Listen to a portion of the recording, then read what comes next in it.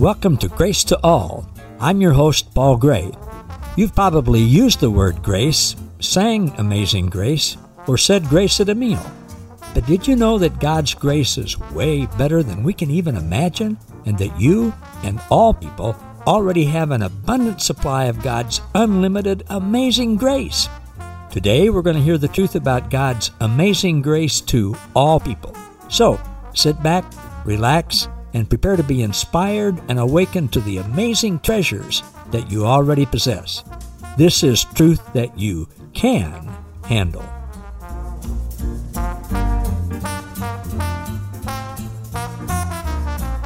Hey, everybody.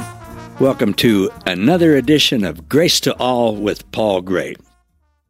You're going to hear this recording sometime probably in the month of January or February, but I'm actually recording it the second week in December. And as I've been preparing to record this today, I took a little time out here and there to watch some of the impeachment hearings. And you know, after watching them, I've come to the definite conclusion that this Christmas season, all the Republicans and Democrats are going to just stop their animosity, be totally convicted of God's love and peace and joy, and they'll all become best friends and work together for the rest of the history of our country. Not. Now, I say that just because it's current, but I'm saying that to make a point. A few years ago, it was common for us to say some statement that obviously wasn't going to happen, but make it sound like it was true and end up by saying not. Well, today we're going to look at some things that forgiveness is not, because many of us have been told that forgiveness is a lot of things that forgiveness really isn't. Last time I visited with you, I titled it, I Reckon So. And we talked about the Greek word that is translated many times in the New Testament as think about or ponder or meditate. The word actually is an accounting term that means to reckon, as in when you reconcile your bank statement with your actual bank account, that type of thing. And we've learned that we have Christ in us, the mind of Christ, to help us reconcile what is true and what is not. So this week, we're going to look at some things that are not true, that many of us have been taught were true about forgiveness. As we start out, and it will be very helpful for us to do this. And I got this idea from my friend Mike Zinker in Canada, who's got a great series of teaching on forgiveness. And Mike's a great guy and is a good teacher, and his teaching really inspired me for this, and I'd encourage you to check him out. Mike Zinker, his last name is Zenker. You can Google him. He's in Canada, and check out his teachings on YouTube and other places. All right. To get solid on what forgiveness is not, first of all, we want to remember what God's definition of forgiveness is. And we know that from what the Hebrew and the Greek words that are translated into English into forgiveness actually mean. They mean to lift up off of another person anything and everything that has hurt us, and all actions and words and looks and things that we feel that they now might owe us for the hurt and the harm that they caused us. To lift them up, take them away, sweep them away. Just release the other person from any debt that we have arbitrarily assigned to them. Release them from any penalty, any imprisonment, any punishment that we think they deserve, and not hold anything against them, and reconcile them to us. It involves seeing, as perfect love does, as perfect love sees, that there is another person there, a person who is created in the image and likeness of God, a person who is in Christ, a person who, like we do many times, has done something inconsistent with who they really are, inconsistent with their true identity. Yes, they hurt us, but not the real them acting detached, not actually detached, but living like they're detached from their source. Now, that doesn't mean that we didn't feel a hurt. It doesn't mean it didn't hurt.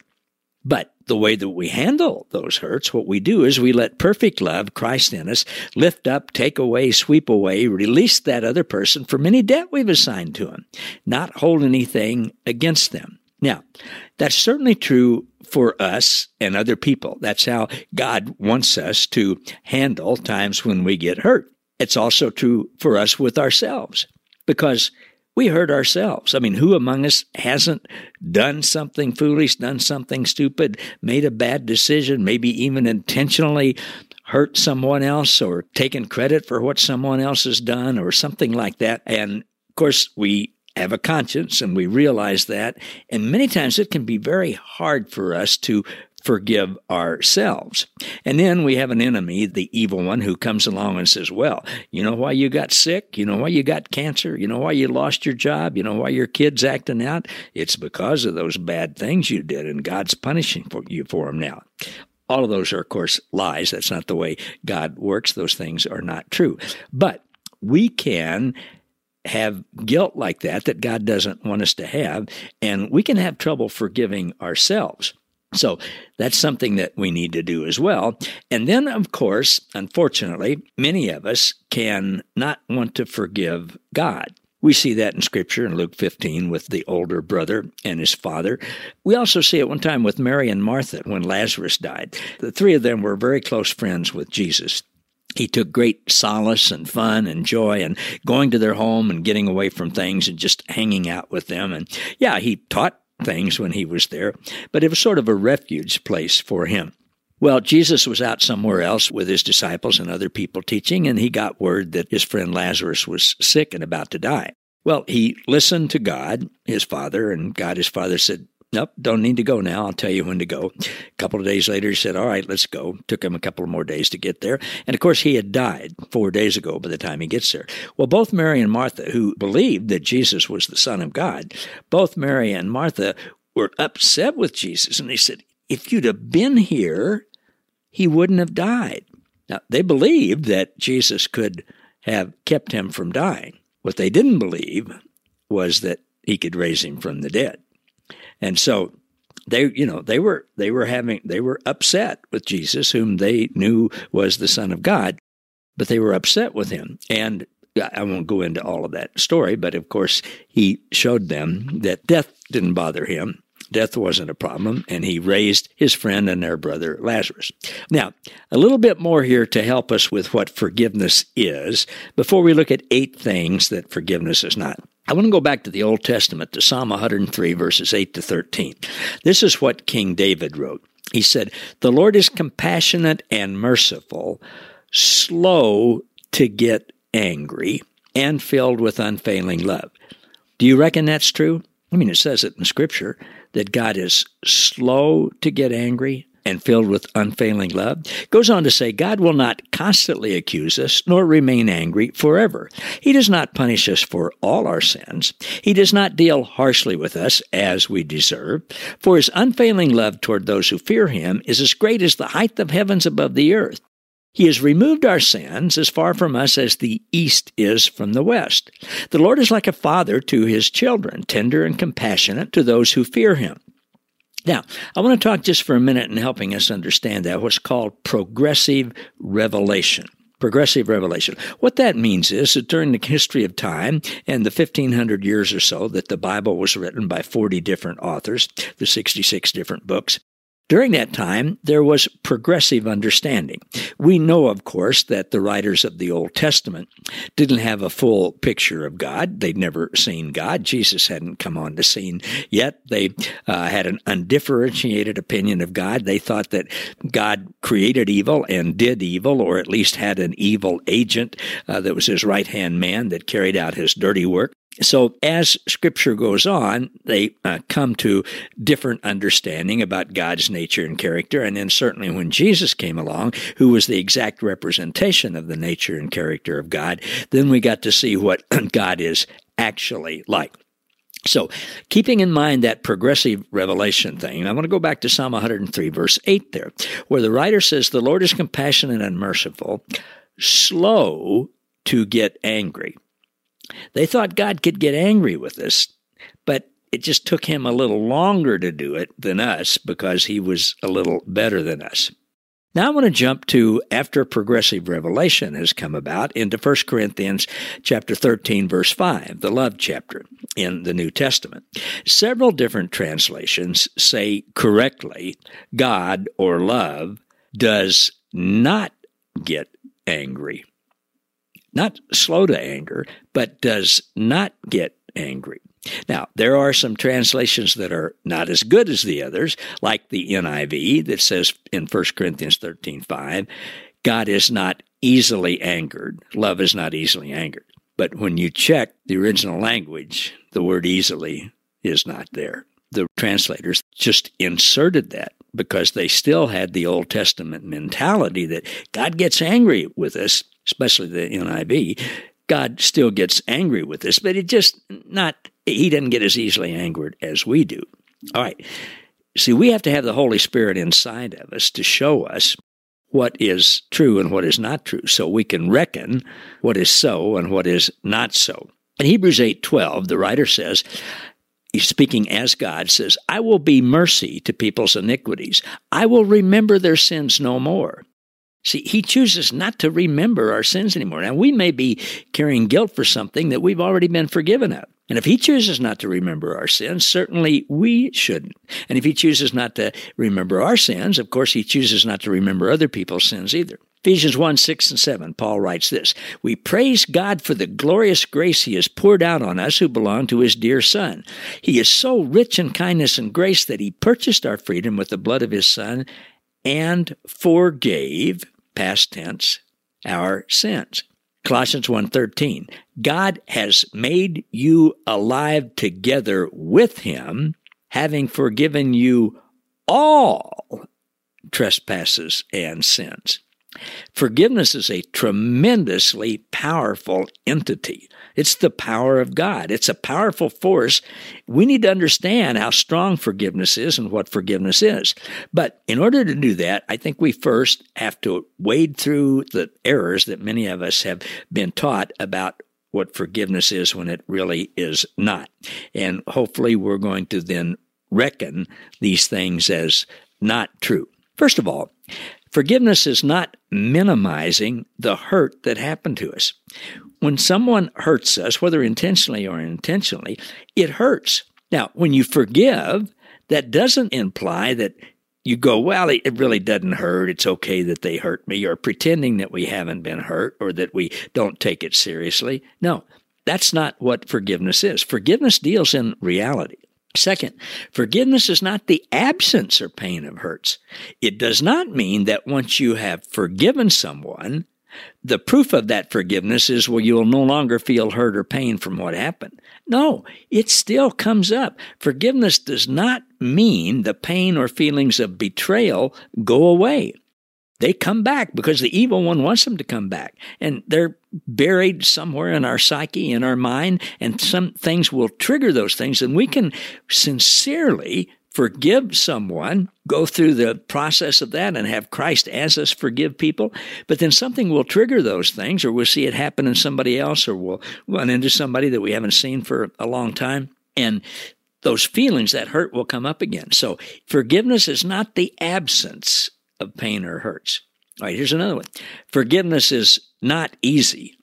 Now, I doubt that anybody has told you that forgiveness is easy, but some people have actually heard that by maybe super spiritual people who say, well, forgiveness is easy for me. Well, bully for them. Forgiveness is not easy. It's one of the toughest things you will ever do in your life. It feels like a part of you is dying, and actually a part of you is dying. Something that happened to you, something that was very real, something that you experienced. When we forgive, that part of us dies. See, we've had all these protective coping mechanisms that we've used to keep us from dealing with forgiveness, and we stuff it inside, and it'll come up again. Well, it needs to die. But it's not easy for that to do it. All right, number 4. Here's one that most all of us have been told. Forgiveness is about time. Time heals all wounds. Well, that's just not true. Forgiveness is not about time. Time does not heal all wounds. I've known several people who are just as bitter the day they die about something that hurt them or they perceived happened to them when they were kids as they are when they're 95 years old. Time in and of itself does not heal all wounds. Now, during the course of life, hopefully, but many of us, most of us, the hurt will lessen. We'll think of it less often, but it never completely goes away unless Christ takes it away. And he will, but time itself has nothing to do with that. Number 5, forgiveness is not about forgetting. Yes, God chooses not to remember our sins, but he is God. And with us, forgiveness is not forgetting. See, many of us have been told, as I was, that we're just to pretend that everything's fine. Yeah, you said you forgive them. You asked God to forgive them. You promised God you'd forgive them. So just pretend everything's fine. Move forward with your life. Never bring it up again. Well, we may actually forget that something has happened, and that's a wonderful thing. I've had that happen. You probably have too. Somebody will bring something up in a conversation or something other, how they hurt us years ago or whatever, and thank us for forgiving them or whatever. And I've literally forgotten that happened. Just forgotten about it. Sometimes I don't even remember what they're talking about when they bring it up. That's how powerful God's forgiveness is. But it doesn't always happen. Sometimes we do remember, but when we remember, it's a process of still choosing to forgive. I think it's very cruel to tell people, well, if you haven't forgotten about it, then you haven't really forgiven us. Folks, it's never in our purvey to judge whether or not someone has forgiven something. It's just cruel to tell them that. Now, forgiveness is not just a feeling. We might say, well, I don't feel as angry as I used to be. Well, that doesn't make any difference. That doesn't have anything to do with forgiveness. Forgiveness is an act of the will. Feelings can constantly change, and feelings can come back. So don't assume that once you forgive, you should always feel good and it never bother you again. Forgiveness involves a choice, an act of the will, a choice that we make at a certain point in time. Once we've done it, and then we may remember it, but that doesn't mean that we didn't do it. Number 6, forgiveness is not being naive or ignoring something, pretending it didn't happen, sticking your head in the sand or putting your fingers in your ears, just trying not to think about it. See, that only masks our emotions, and the hurt part of us needs to deal with that.